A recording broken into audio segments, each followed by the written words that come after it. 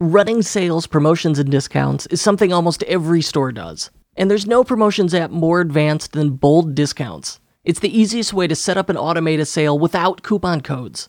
Think of Bold Discounts as your store's advanced sale engine. The amount of flexibility in this thing is wild. Listen to this. You can choose whether or not coupon codes are allowed during a sale. It supports smart deal stacking. Let's say you've got overlapping promotions. The app will automatically choose the best offer between the two. And I love that you can add custom HTML to products on sale. So this is great for easily and automatically adding wording to your products like clearance sale, all sales final, etc. They've even added new sales icons and countdown timers. So now if you're running a store-wide sale, you can add their countdown timer in your header, homepage, wherever you want. No coding needed. And that's just scratching the surface of stuff it can do. So if you're looking for a way to automate sophisticated sales in your Shopify store, maybe for flash sales or upcoming holidays, Bold Discounts will get you up and running within seconds. And as an unofficial Shopify podcast listener, Bold is offering you their discounts app free for 2 months. To get this special offer, go to kurtelster.com/bold, and you'll be able to install it from there. That's kurtelster.com/bold. What's the number one customer support request you get? I bet it's, hey, where's my order? My friends at Ventov, makers of SEO Meta Manager, have a solution for this. It's called Order Lookup, and it lets customers look up their orders, right, good name, with either their email or order number, reducing the order inquiries you get in your inbox. We use it on our own high-volume Shopify Plus client stores like Hoonigan and Yvonne Estelle's to provide real-time order info to customers with a fully customizable order lookup page, so you can keep that thing on brand. And hey, if you're a dropshipper, it even works with ePacket. You can get a 7-day free trial when you search Order Lookup in the App Store.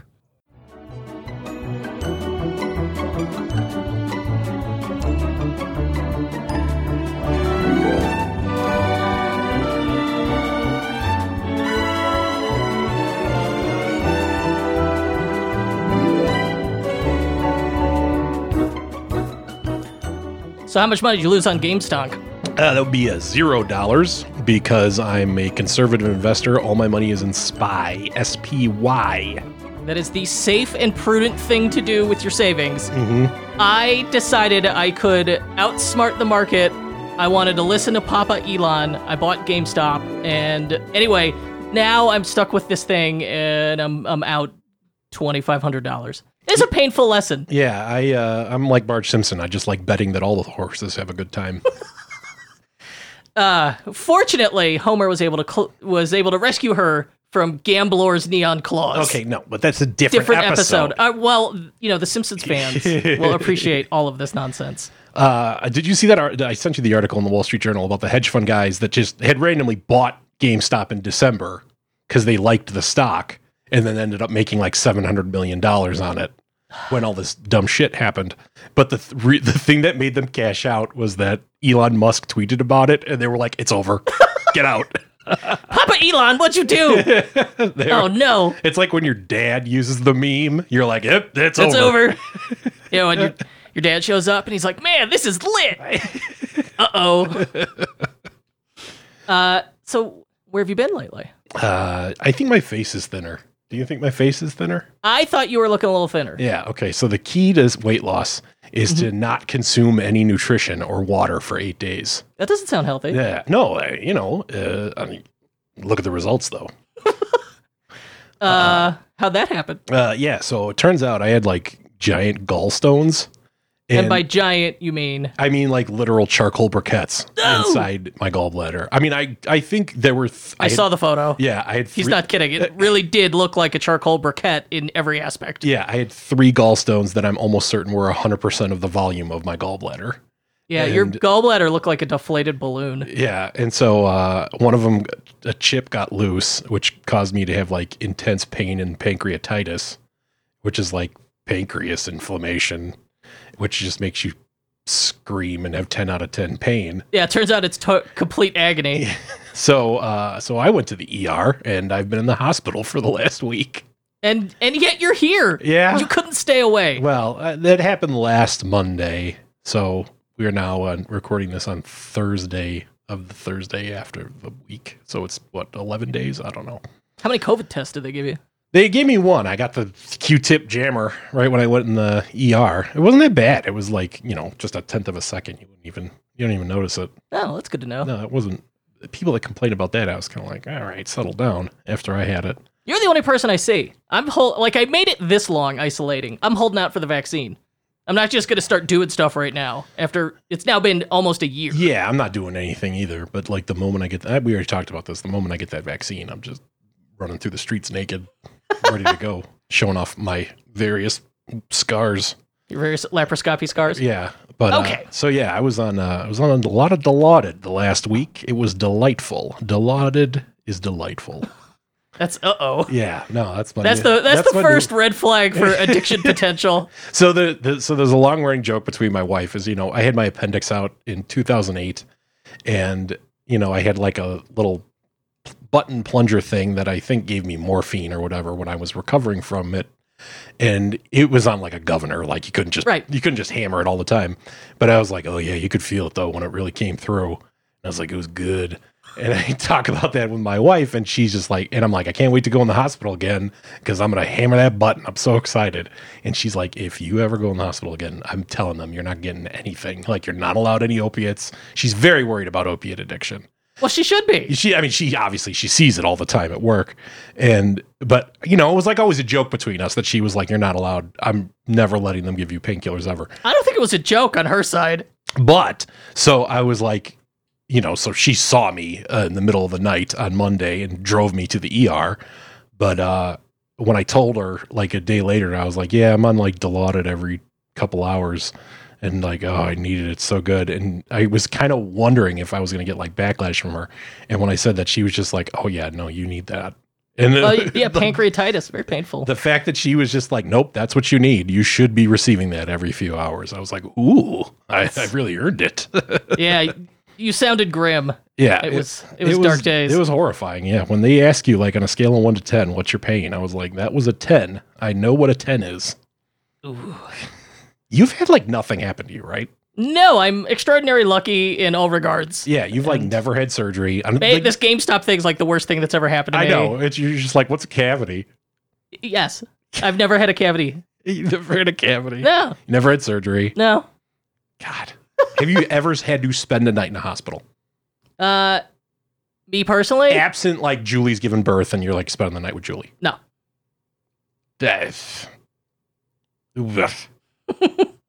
Yeah, I'm very grateful for it, but also now I'm like, well, I don't have, that standard life experience. Now I'm on borrowed time. It's only a matter of time to like cut off a finger accidentally or something. Yeah. So I can't take it for granted. Today, on the Unofficial Shopify podcast, we should talk about Shopify. We are going to talk about how to scale your store. So I posted in our Facebook group, Unofficial Shopify Podcast Insiders, and I said, hey, what are your questions? What do you need? And there was a common theme to them, which they all the questions such related to how do I scale my store? And so we're going to try and run through those and answer those with that theme in mind. And to help me do it, of course, is my wonderful co-host, business partner, and lead developer of many years, Paul Rita, recently released from the institution. I am so glad to have him back. All right. Would you like to read the first one? Sure. Will that grossly clear my throat? Justin Baum asks, do scarcity and urgency apps work? If so, which ones do you recommend? And what do you think of post-purchase upsell apps? So that's like 2 questions. Scarcity and urgency apps. That's like a yes with a but. Yes. Yes, but. Yes, they do work. You got to do them right. They got to be the right kind of ones. The ones that like... The key is authenticity. Yeah. It's got to be believable and not just like a clear lie. But yeah, you'll see those scam stores. It'll be like it'll be an Instagram ad, and it'll have way too many 10,000 comments, and you'll click through to it, and there's every widget on there, and the widget says something like, "Oh, 1,000 people are viewing this right now, and 1,500 have it in their cart, and there's only 3 left." And then you hit refresh, and those numbers all change a little bit each time. Oh no, even better is when it doesn't. When it doesn't change at all? The numbers don't change at all. Oh, they're just static? They're just like hard-coded. And technically apps that fake those things violate the Shopify, the terms of service for the App Store. Yeah, those are illegal. Yeah, no, that's a naughty note, and you're not allowed to do it. But people still do it, or they do customizations to do it. So I think 100% scarcity and urgency work. As this morning, I tried to buy some $180 pair of Nikes in the Nike app, paid in the first 10 seconds of it going live because I knew that there was scarcity, and then that created urgency on my part. I had a reminder set, I did it, and then I didn't even get them anyway. It said, well, we're seeing, you're in line, we'll see if you got it. No, you didn't. And so 100% those concepts work. It's human nature, right? You can't avoid being attracted to urgency and scarcity and social proof. Like, those three things really make you want to buy stuff as a human. But it is not okay to lie to people to achieve that end. So no matter how badly you want it, it's still, whatever urgency and scarcity you include needs to be authentic. And I think the right way to do it is similar to how those Nike shoe drops work. But today, when you showed up, you handed me a box from the front door. It was 3 bottles of buffalo wing sauce from Tacticalories. Why would I buy wing sauce off the internet and sign up to an SMS list to be notified about it? Because I know this stuff sells out so quickly. And so I stay on the Tacticalories newsletter so I could be informed when these product launches happen, because they sell out in the same day. And so I think that is the trick to get genuine scarcity and urgency, is train your customers that your stuff sells out. Selling out can be a good thing. It also makes it really easy to not to be able to predict how much inventory to buy, and then you're not sitting on a bunch of distressed inventory. You know, one of the things the main thing to me that you're fighting against when you're trying to sell online is the idea of, is this website a scam? Yes. Will I get the thing I'm ordering? Am I getting it at a reasonable, correct price? Like, you know, all this other stuff. And having all of those scarcity apps just brings up the scamometer a couple points every time. So I would say they work. Use them sparingly, like dessert. You only do stuff that's authentic. And as far as, but ultimately, you really just want to train customers, your recurring repeat customers, that your stuff sells out. So it's a short purchase window, you need to make a decision. And that's really what the urgency is doing, is giving you a reason to buy. If I don't think it's going to sell out, I'm not forced to make a purchase decision right then. I think there's really only 2 things. In my mind, there's only 2 you need to do. One of which is one of our apps, which is ShipTimer, because I think ShipTimer is an urgency app in that. That's a really good urgency. You know, and it's legitimate. If you order it within the next 3 hours, you're going to get it by Tuesday or whatever, something like that. And it's just like, well, if you don't order it, you got to wait all the way till Wednesday. Come on, like just do it now. That's good. And the other is a little bit of a tweak we do. This can be done in Liquid very easily, where if you're tracking inventory and the inventory runs out, it stops being sold on the product. If it's under 10 left, it just says that. It's like, hey, we only have 7 of this left. Yeah, and that's built into themes.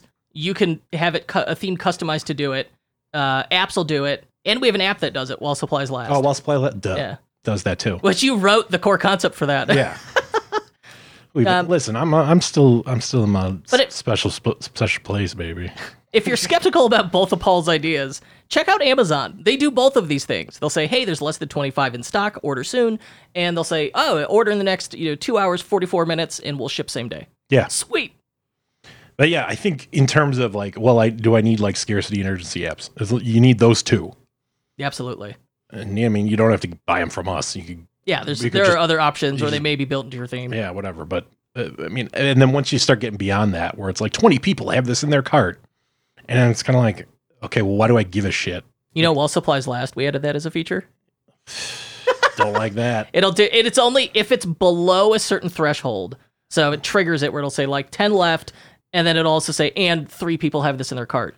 And I saw Etsy do it, and I liked it so much, I went back and stuck it in the app.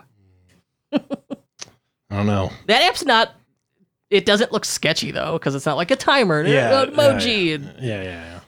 It's just very straightforward. And his other question was, what do you think of post-purchase upsell apps? Absolutely try them. I think this is such an easy thing to do now on Shopify, and it's a missed opportunity for a lot of people. The offering an upsell to increase average order value pays dividends, and often offering it on the order confirmation page has the highest take rate. And because they make it so easy now, in the past you had to replace your checkout to make this work. Now it's just native in Shopify. I don't think there's a reason not to try it. That would be my professional advice. So Zipify OOCU, one-click upsell, Bold upsell, Cart Hook. There's a whole bunch of apps that'll do it. Moving forward. Angus Fraser asks, what is the effect of a theme change on SEO? The fundamental site structure will remain the same. He's right. However, a few URLs will be different. I'm worried this will reset my SEO. I don't see how a theme change would change any URL. Yeah, that was, I didn't want to like speak out of turn, but I was like, how does a theme change any URLs? It doesn't. And well, unless it would be, yeah, I was updating my navigation. I don't know. No, you're right. The theme change itself, Shopify has done such a good job of separating content and style from the theme to the store that changing themes really should not have an impact on your SEO. Where it does have an impact on SEO is in technical SEO in the page template itself, semantic HTML. Oh, yeah. So how the structure of the page, essentially the HTML describes to Google what is on that page. So your rich snippet data, where it'll say in a Google search, in stock and with the price, that's part of the technical SEO, and how the theme itself is laid out. But I think at this point, any good theme developer will 100% have a grasp on this.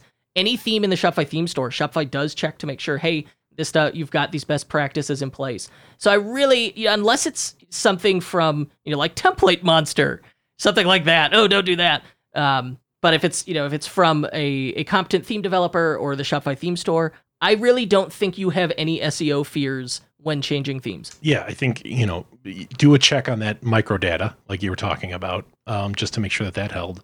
But if you're talking about something like, I got this one blog post that's really banging and I'm worried that changing themes is going to screw up my Google ranking, like that is not something that will happen in any way. No, it really shouldn't. You will be okay, I swear. Present us with our next question. Melita Cyril wants to know, are there any benchmarks for gross margin for successful e-commerce stores after COGS and shipping? Looking to set goals for this in the next year or so and only focus on products that meet this margin. I don't know. I guess you have a special piece of paper that you spent a lot of money for that says that you know about business. I received a scholarship. I put down some college on my applications. Mm-hmm. So what do you got to say? Well, initially my answer was, well, there's too many variables. I don't know. But I think there are, from working in enough of these stores, I think there are some benchmarks, some rules of thumb, and some guidance. But I would take it with a grain of salt. I wouldn't take it too seriously. But this is what I've seen. I think in a drop shipping store, you're essentially working on commission. So you've got a really tiny profit margin where our largest drop shipping client, I think they probably, and I don't know this for sure, but my guess would be they take home about 8%.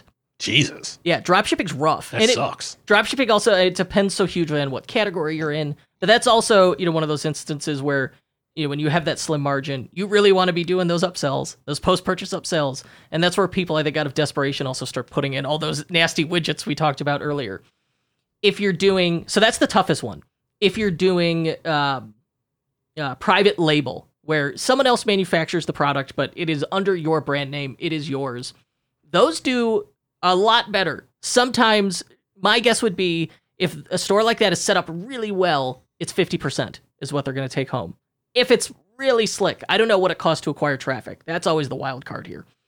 And then I think the third one, the real magic is you make your own goods. You design goods, you have them manufactured for you, but it's an original work, or you manufacture it yourself and sell it.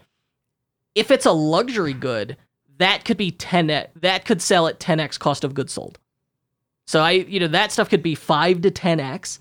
So in that scenario, all right, now we've got a way bigger profit margin. But that's also where we start to see spending a lot more. Yeah, you're like building a goddamn factory. Yeah.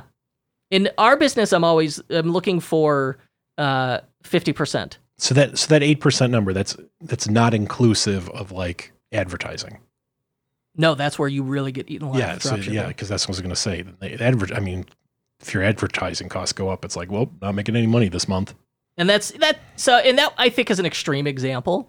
But this question, there's just so many variables. I just wanted to walk through 3 working examples. And all of those, I have in my head a specific business in mind that uses those figures. But it's all anecdotal. So, some benchmarks, some rules of thumb. Graham Komata asks, what are the first things you should be outsourcing? What are the tasks you should never outsource? And then he says he's considering outsourcing first contact for B2B wholesale accounts to set appointments, answer basic questions, and drive further contact with contractors and potential retailers. I think the answer is you outsource whatever you don't want to do. It is almost, I would say 9 times out of 10, you will never regret buying back your time. And that's what outsourcing lets you do. Yeah. You buy back your time. You're not going to buy back your time on a thing you love to do. Like, my wife loves building Legos. She's not going to hire someone to build Legos for her, but we have to have someone keep the books. I don't want to do that. Yeah. You don't want to do it. So it's totally worth it to pay a couple $100 a month to have someone else handle it for me. So I think it's going to depend on the person and what what excites you about your business. But that's the way to look at it. You could buy back your time on just about anything. So what's the stuff that you don't want to do? And then when you get the overlap of like, I love this example he gave of outsourcing first contact for B2B wholesale. He doesn't have to be doing that. It's time consuming, but it's also potentially hugely valuable if he gets a few good accounts out of it. So I say you look for that overlap. Stuff you don't want to do, and you can outsource it, and you could do it in a cost-effective fashion. And stuff you're bad at. And stuff you're bad at. It's like the thing where you're like, I know I got to do this for my business, and I kind of half-ass it every month, but I really don't know how to do this. Like, okay, there's the first thing. And like a lot of times the stuff you need to do but don't do compounds. So I'd skip doing the bookkeeping. Yeah. And then at the end of the year, it's like, oh, well, now we're doing 10 months of bookkeeping. Crap. I remember there was one like January where you were like, I'm going to read you a list of check numbers, and then you are going to tell me the amount of money in that check, and we're going to add all this up. It was so bad. It was in that moment that I knew. I was like, all right, this is the last year we half-assed this. And actually, as an example, if you want to outsource bookkeeping, check out bench.co. Yeah. I really like it. We're all set. We got all our tax documents. Like, I could have started my taxes this week. Oh, it was so, yeah. It is really cool because it's a thing I don't want to do. And just magically, in January, Bench says, hey, here is the package to hand over to your bookkeeper. Look it over. If it makes sense, give it to them. I did it, or to your CPA. I did it. A week later, taxes are done. I just forward an email and the taxes get done. That's magical. That's totally worth a couple $100 a month. Yeah. Mr. Christopher Carr asks, how do you set up digital download products in Shopify? Which, info products, that business, 99% profit. Profit margins, Christ. Oh my God, you're selling an imaginary item. I love it. I love them so much. Info products so good. It's like we talk about, you and I like fantasize. We're like, we should like find something and then we'll sell it. Like we should use our own magic to like sell a product to people. We should be selling courses. I know, but it's so time consuming. But what I'm saying is anytime we kind of previously had that fantasy, it was always like a physical good we were trying to figure out. Yeah. Oh yeah. Show off your watch. Paul got me a cool Casio vintage watch. That was his birthday present. And I love vintage digital Casio watches. I'm up to 3 or 4 of them. I think I'm going to get a calculator watch. They're great because they're like $25-$30. They're so much fun. So, and now I realize that if we actually did do that, we would like kill ourselves because it's like, wait a minute, we sold this thing for $30, but it costs us like 15. Like, what the hell kind of margin is that? As opposed to selling like our various courses or the holiday guide or stuff like that, where every marginal one we sell is 99% profit margin. Right. It's like, oh. Now, that ignores I don't know what the effective hourly rate is. It's good, but it ignores the effort up front to build it, to create the product, do the product launch, build the audience, and then support the thing afterward. The profit margin on the first one is like negative 10,000%. Yes. And then it gets better with each subsequent one. But people are saying, they're like, wait, why am I selling stuff instead of info products? You can do both if it makes sense, especially if you're in if you're in a hobby space. Say you're in, you sell drone parts for drone racing. Well, put together a video course on, hey, here's how you build your first racing drone. If you can do that, that becomes this tremendously valuable asset. You could both sell it, you could distribute it on other course platforms to try and build your audience, and you can use it as a lead magnet or giveaway. And you cut up into bite-sized pieces. It's social content as well. And that, to me, that's always like a magical thing. Is like, and that's something that we do all the time. Which, you know, that digital good just becomes like a freebie. You just hand out to people willy nilly, and it's just like, oh, you spend $200 on the store, and you get the guide on how to build the racing drone. Yes, it's like, okay, that cost you nothing. You just did a product upsell. You just upsold them to buying $200 worth of stuff. You gave them nothing in return. Cost you nothing. So for people who do print on demand stuff, they experience this in that, you know, they don't have to carry inventory. They just get paid out when the stuff sells. Someone else fulfills it. It's like magic. Now imagine you kept 100% of the money on whatever t-shirt you sold. Instead of, you know, you kept $7 out of 30. If you're lucky, you're keeping 29 out of 30. Wow. That's where digital products are really exciting and make a lot of sense. The downside is it's creative content that you have to produce. You probably hire someone to do it, though. Outsourcing. That's right. You could outsource it. My grandfather-in-law is always he's like, you should get someone else to make content for you and then sell that as an info product. I'm thinking about it. I'd consider it. Pop quiz. How can you increase your Shopify sales by 10 to 15%? Well, you could start giving away your Netflix password as a free bonus. What do you mean I'm using too many devices? Or you could use Zipify one-click upsell. Created by the owner of a $100 million e-commerce store and trusted by over 8,100 Shopify merchants, One-Click Upsell helps you boost your average order value with targeted upsells and cross-sells. You can make pre-purchase upsells right from the shopping cart. You can make post-purchase upsells immediately after a customer completes their order. And with mobile-optimized offer pages that drive sky-high conversions, and built-in split testing for maximizing your results, it's no wonder One-Click Upsell has made its users an extra $139 million in sales. It only takes a few minutes to install the app, launch your first upsell, and start generating 10 to 15% more revenue overnight. To start your free 30-day trial, go to zipify.com/Kurt. That's zipify.com/Kurt. And to get an unadvertised gift, email help@zipify.com and ask for the Tech Nasty bonus. Tech Nasty. And now back to the show. Joel Torgeson asks, that's such a great last name. Has a nice rhythm to it. Joel Torgeson. Seems very Minnesotan. Maybe it's Swedish. I don't know. I'd be curious to hear about influencer marketing do's and don'ts. I don't know that I can think of any current clients doing traditional influencer marketing where, you know, you find some Yahoo on Instagram or YouTube, you give them your product and some money, and then they promote it. All of our clients are the influencer. Yes. They've become the Yahoo. Yes. Increasingly, I think the magic to building, if you're setting your sights on like really big e-commerce brand, I think the magic is you need a person, you need an authority figure, you need an influencer, you need a content marketer. You pair that to your private label or original good. Maybe you augment it with dropshipping and info products, and then that's how you churn out a 7 to 8 figure store. You got to have that person. And a good example, Tactical Baby Gear. Beeve became that person. Yeah. This character. And it's so great, and he's so good at it. Or, you know, and this is like, so he was able to do it for himself. And or a larger one, you know, you find someone who can be your content partner.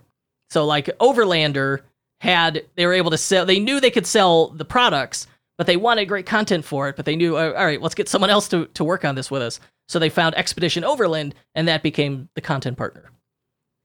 Or like, you know, Hoonigan has Ken Block, but how many times do you find Ken Block? Yeah, so it's not, yeah, so the world of like, you know, this woman on Instagram has like 500,000 followers. I'm going to give her X amount of dollars to like pose it with a photo with my product. We know 0 people that do that.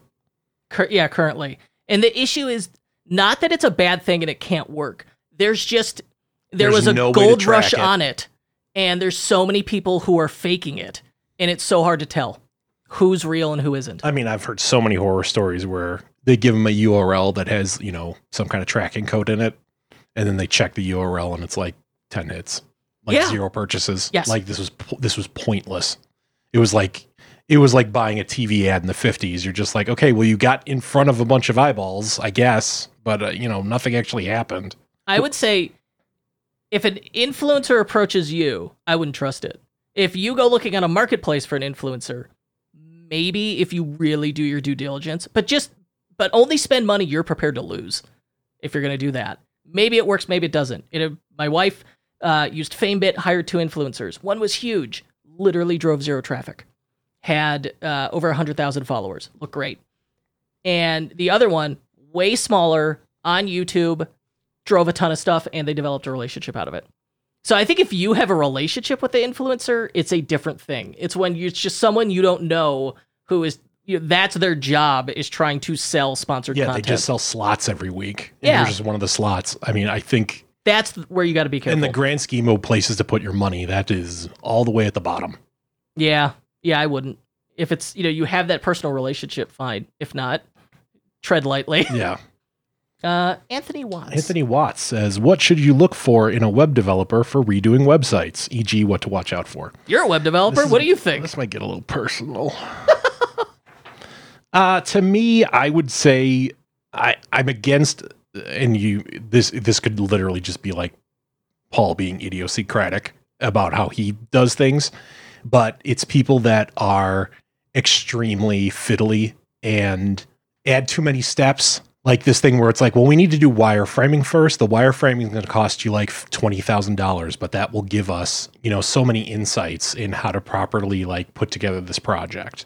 And then, we need to do stage 2, which is we're going to build like a mood board, and we're going to, it's just like that shit over and over again. Yeah, they turn the whole project into bike shedding, and then they bill you for it. Yeah. And they told you it was a great idea. Yeah. I agree with you. We worked on a project back in the dark days when we did stuff for marketing agencies, and they had hired a different big famous Chicago agency to like only do what was it, a wireframe? Well, they said, hey, we'll hire you to do this website. And it turned into, all right, well, the first proposal was literally just for wireframes, but it was in a really slick package, but it cost 15-20 grand. Yeah. And then the actual design cost more, and it wasn't even the entire site. It was like, here's key templates and a little bit of a branding guide. So they ended up 50 grand all in, and all they had for it were a few PSDs. Yeah. That's brutal. Yeah. I mean, and I don't know if when he says web developer, he's including that means design, or that means like the dork that writes it, or what. Well, so I think with a web developer, you want to make sure they have experience in what you're trying to do. So say, hey, can you show me, just give me 3 examples of similar projects you've worked on. Well, and for all the people we're talking to right here, they need to show you other Shopify stores they've done. Yeah, number one, if the person's primary focus or sole focus isn't Shopify, and Shopify's big enough now, you could find people who all they do is Shopify. We've done Shopify exclusively for 6 or 7 years now. Yeah. And I mean, I couldn't tell you how many stores we worked on where there's like weird ass like bootstrap, like backwards stuff, where it's like kind of made a Shopify theme out of bootstrap. Yeah, we inherit. The problem is when a competent web developer who doesn't necessarily have Shopify experience goes and builds a theme, they don't follow, because they don't know, it's not their fault, these Shopify best practices when in theme development. Yeah. And then it just cascades on down the line, where we inherit what you lovingly call Jenga tower themes. Yeah. And, well, that's a little different. Those are ones that like 10 other developers have poked at. It's 3 years old, and everything, there's just holes. There's one I have in mind. There's one right now that is on my list that I have feelings about. Yeah, I mean, to me, in terms of the actual developer guys, it's, I shouldn't say this, but it's places where, to me, a pet peeve is like they're just using a lot of unnecessary technologies just to show. It's like we need a sledgehammer but we need a sledgehammer. That's it. Just like get the sledgehammer out. We're going to set this up. And they're like, well, actually, I bought this very special like automatic laser hammer, and we're going to be doing this. And well, we need a special generator for that hammer. They overcomplicate it. And it's just like, just get the sledgehammer. Let's go. You want an operator. Yeah.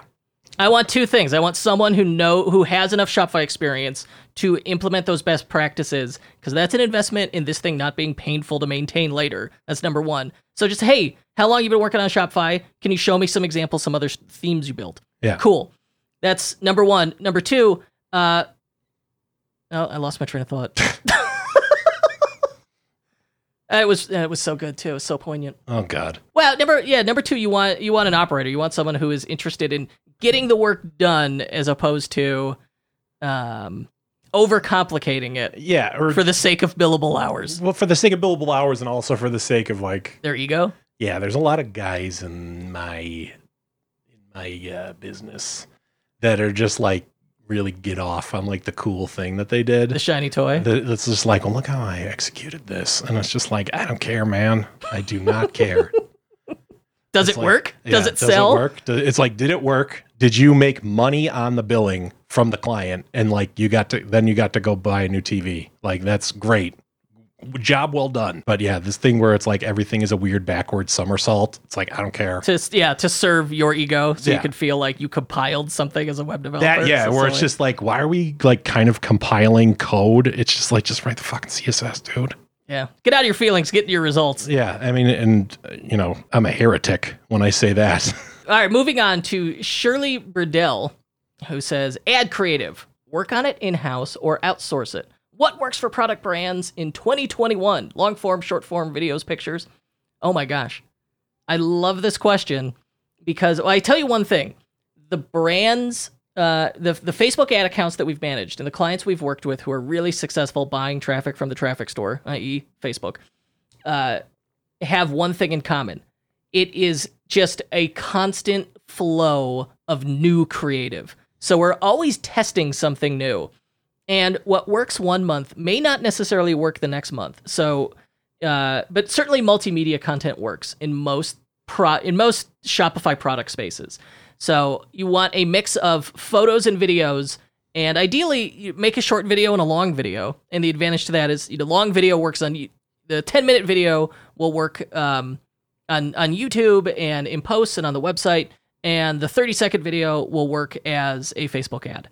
So once you're already in the effort of making video, like we make a YouTube version of the show. I don't really make it for YouTube. I make it because I want the social content. So what's great about video... The magic is not the 1 hour YouTube video. The magic is the cut downs. The little 5-minute blocks that you're throwing up on Twitter and on the Facebook group. Yeah. Yeah, the video editors at Hoonigan taught me that phrase. They call it the cut down. Like, oh, now it's the cut down. Yeah. I need a 30-second cut down of this. You're like, I'm a pro. Yeah, I'm a film producer now. Yeah. Call me Francis Ford Coppola. Don't be him.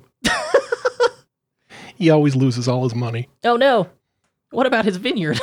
That's the only thing that makes the money. That's funny. I didn't know that. Yeah, he famously gets out over his skis where he was just like, fuck you, I'll make it myself. And then he'll make, and he finances it himself? He finances it himself, and it's like, oh, that movie made like $2 million. You made negative $28 million on that movie. Like everything he made post 1987, like 1987 to 2000 was just him being like, that pays off that debt, that pays off that debt. It gets the job done. You need a little financial pain sometimes to get motivated. So no, I think in-house or outsource, the most successful ad accounts we've worked on, they did the creative in-house, but that just isn't practical for everybody. It just isn't. And so if it makes more sense, do the one that makes more sense to you, whether you outsource it or do it in-house, or you could do both. You could use outsource to try and figure out what works, then bring it in-house, etc. I mean, I feel like the answer to this question, of every piece of this question, what works? Like, should it be this? Like, should it be that? Is just yes. Yeah. The answer to this is yes, everything. Yeah, just make the content and keep making fresh content. I want monthly fresh content. Yeah, it's like, is the monthly fresh content 10 seconds? Cool. Is the monthly fresh content 10 minutes? Cool. And is it a photo? Cool. At the start of the show, we talked about urgency and scarcity. And I said, like, those are the things the human brain, you just triggers things that make us buy. You know, the other thing the human brain really loves? Novelty. The human brain craves novelty. So seeing the same ad over and over will make you remember it, but it won't make you interested in it. Whereas seeing different content on the same theme for the same product, now you're getting both. You're getting those touch points, you're getting trust, and you're getting people engaged with it. CJ Flood wants to know, what are the often overlooked opportunities for brands in the bracket of 0 to 100K, 100K to 1 million, 1 million to 5 million, 5 million to 50 million, I like 50 million to 5 billion. All right, he didn't say that last one. He didn't say the last two. And I'm assuming that we're referring to annual revenue numbers here for these figures. Oh, I just assumed that was like per minute. Every 15 seconds. Shopify's on fire. They got that little thing in the app, and it's just like constantly going. They can't sleep at night. The notifications made me crazy. That'd be a good problem to have, wouldn't it? So 0 to 100,000. I'm going to go with the overlooked things, the things I have seen businesses in these brackets struggle with, break through, and then succeed because of. 0 to 100,000, it really is about nailing down the messaging and the positioning. Who's buying this? Why are they buying it? What pain am I solving? And when you understand that, and then you can communicate that, and then you can target your customer, life gets a lot easier. Now, of course, all of this assumes you're offering something that people want. And until you put it out there and ask people for their money, for them to open their wallet for you, you're not going to know if they want it or not. But that's in that early stage, all the apps, all the tactics, it's just nonsense until you nail that cornerstone of positioning and knowing who's buying it and why. Figure that out. And then once you have it figured out, just plaster it everywhere so it is clear to you, the customer, and everybody else. When you have that figured out, okay, now we can get 100K to 1 million. That stage is really about finding a traffic source that scales and finding a channel that'll work for you. So, maybe we figured out Facebook ads, and then we outsourced our content, and we figured out what worked, and then we brought it in-house, then we were making content nonstop, and we built a studio, that kind of thing. Finding the one channel that works, doubling down on it, getting really good at it, and just scale with laser focus. That's what's going to get you to 1 million. Once you're there, it is very much about, okay, we have systems and processes and built a team. And that's where, you want to read a book like Traction and figure out how we're going to do reporting. Those are the pitfalls, I think, that occur in those various revenue brackets. My one thing is, I think in that 100K to $1 million range, I think that's the zone where you got to get your email right. I think you can hit $1 million. You can hit $1 million a year without your email right, but you're not going from 1 to 5 without getting your email right. You got it. Yes. And I can think of a store that was bad at email and now is doubling down on email, and it is scaling. Yeah. I mean, I think people, it's just, that's the engine of the entire machine. That own channel is the email. And so I think, 100, below 100K, it's like you got a whole lot of problems. You got a whole lot of things you got to worry about. Like, I understand you probably don't even have the user base yet to even do it. But like, if you're cranking out 6 figures a year on the store, you've got enough to figure out how to get the email absolutely perfect. And I think that's the stage to do it. And then like the year that occurs after you do that is just printing money. 100%. I'm with you. Martha Vivian. Paul, is there a podcast that you listen to weekly or a podcast that you love? I feel overwhelmed when I search for Shopify or e-commerce podcasts. There's so many. Well, she derailed that question because there are many podcasts I listen to weekly. 0 of them are about e-commerce or Shopify, so it might not be helpful. How many business podcasts do you think I subscribe to? You? Yeah. You know what? I'm going to take it back. I don't think you subscribe to more. It's definitely not more than 5. It's 0. Yeah. Okay. They're so boring. Business podcasts are boring. Yeah. And it very much didn't want our show to be boring. And I got a soundboard, put some fart noises on it. You know what? I want to say, I don't know if this is because of my condition or whatever, like you're trying not to agitate me, but you have not hit it at all this whole time. Okay, so pretty much I have to now.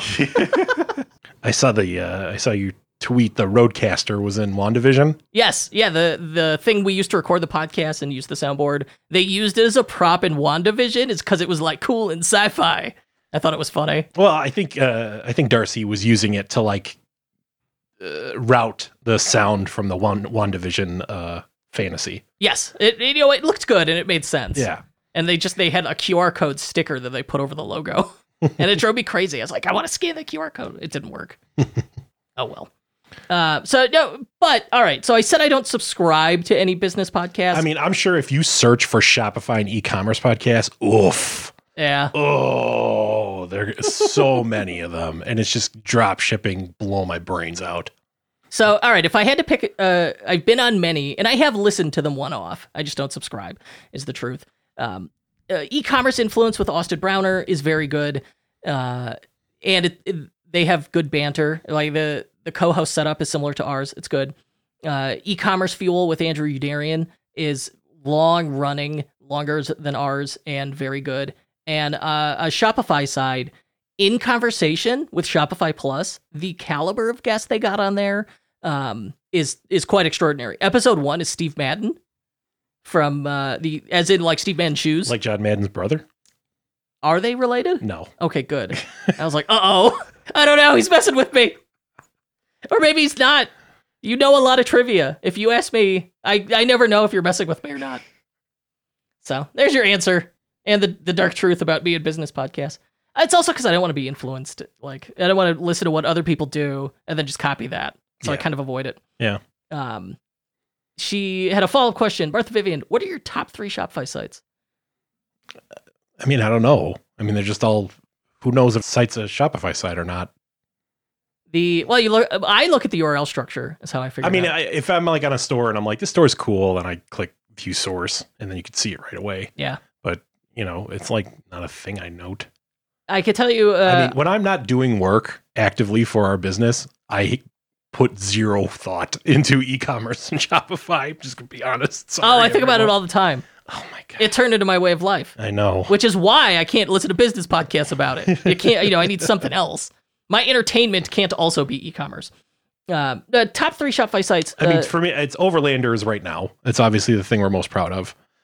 We have it's just the stuff we work on. Because the other Overlander's super cool. The other stuff floating out there, I'm like, it doesn't register in my brain. Doing design work recently. I was looking for inspiration on designs. And so I looked at some other Shopify stores. And Nugs, I've talked a lot about. I like Nugs. Nugs is so crazy. I think, and they do a lot of interesting things. And I like the big, bold design. So number 1, Nugs, I like. Number 2, Judy. Judy.co. It's a emergency preparedness kit. And then you pick like what size you want. Like, do you want a giant Rubbermaid of emergency supplies or a fanny pack? And they have everything in between. And it was one of Oprah's favorite things last year for Christmas. And so Judy, I like a lot. And as a third site, I'm going to go with Baboon to the Moon. Baboon to the Moon, I found recently. And it's anti-design without being offensive. It's good. Oh, Pit Vipers. Oh, God. Oh, Pit Vipers. Yeah. Love these Pit Vipers. How stupid of us to even think. Yeah. No, I like these really just aggressively unusual designs. And that's because I stare at websites all day and I think about websites all day. So I get pushed toward the really atypical stuff. So you shouldn't necessarily want to be like some of these stores, depending on what you're selling. It depends on your niche. Taylor Page wants to know top book recommendations for growing your business. Again, don't read business books. Can't tell you. That's funny. I do enjoy business books. I've not, with the pandemic, I haven't read any, and really I listen to them on Audible.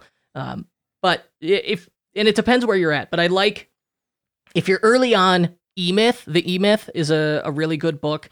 If you're trying to scale from 1 million to 5 million, I think Traction is the way to go. And if you're trying to go from 100,000 to 1 million, you should focus on books about product launches. And so I think Ask is a good book. Product Launch Formula is a good book. So those are my recommendations. And in that order, E-Myth, Ask, Product Launch Formula, then Traction.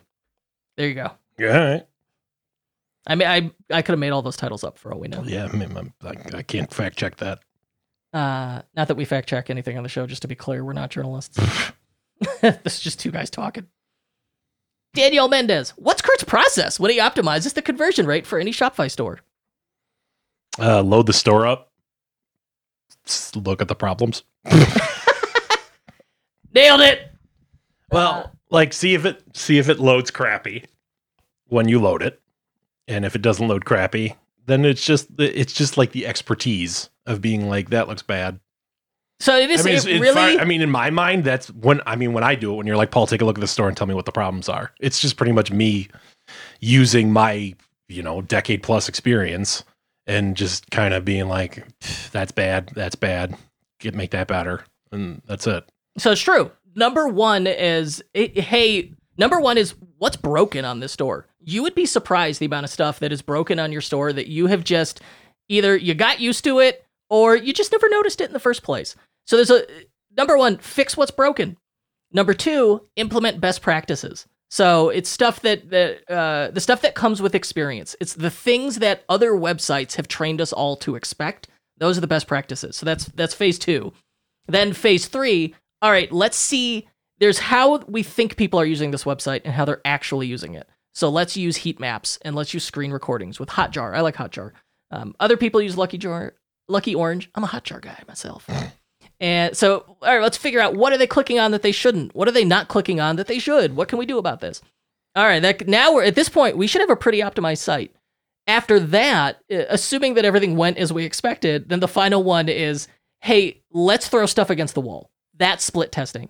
When we talk about conversion rate optimization, everyone wants to go straight to split testing. No, that's the absolute last step is split testing. There's the process. There's your $1 million business idea. Enjoy. The Hotjar is where you collect your farts. What? Oh, hold on. I have a sound drop for that. Doesn't work if you need to like navigate through a menu. I know. I got too many. I got to rearrange them. What if I took the farts off? I took the farts off. Ew. That's the best I got. I blew it.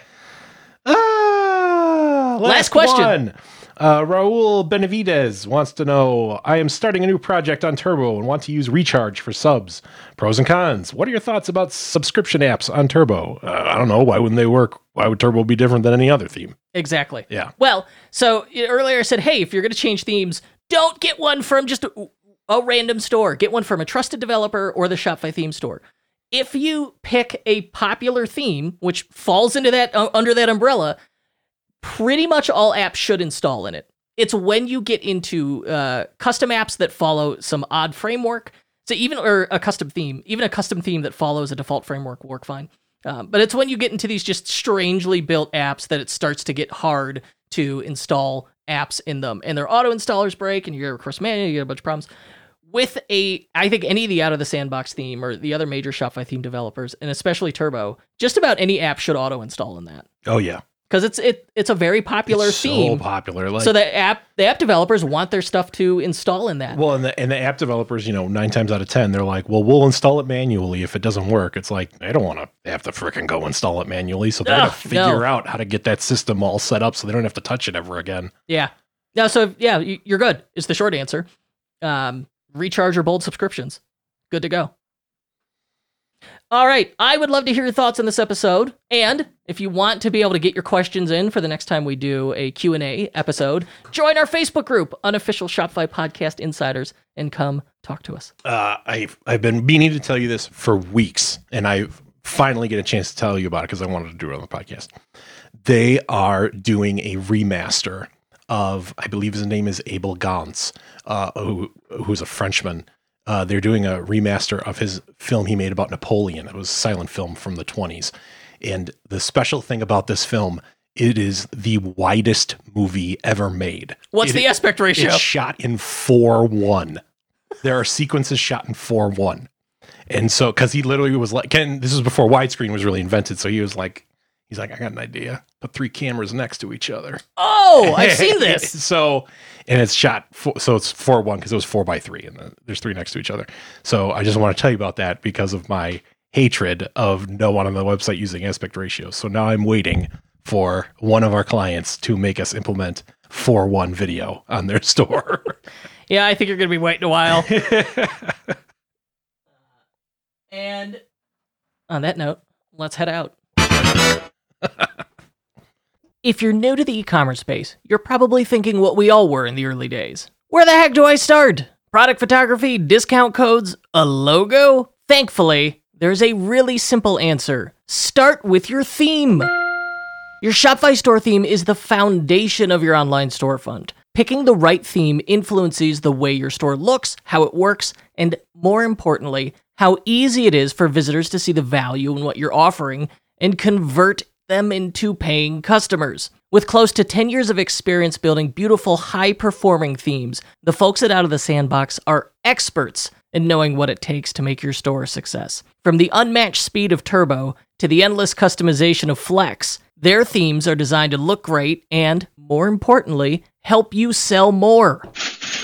Whether you want to upgrade your existing theme or launch a brand new online store, Out of the Sandbox has a theme for you. Visit outofthesandbox.com and use promo code KURT20 for 20% off their best-selling themes and my favorites, Flex and Turbo. That's outofthesandbox.com/unofficial, promo code KURT20 for 20% off Flex and Turbo. If you'd like to help us spread the joy of entrepreneurship, please give us a 5-star review and tell your friends to subscribe. If you're listening on a smartphone, tap or swipe up over the cover art of this podcast. You'll find some episode notes, including links to sites we discussed, and maybe some details you missed.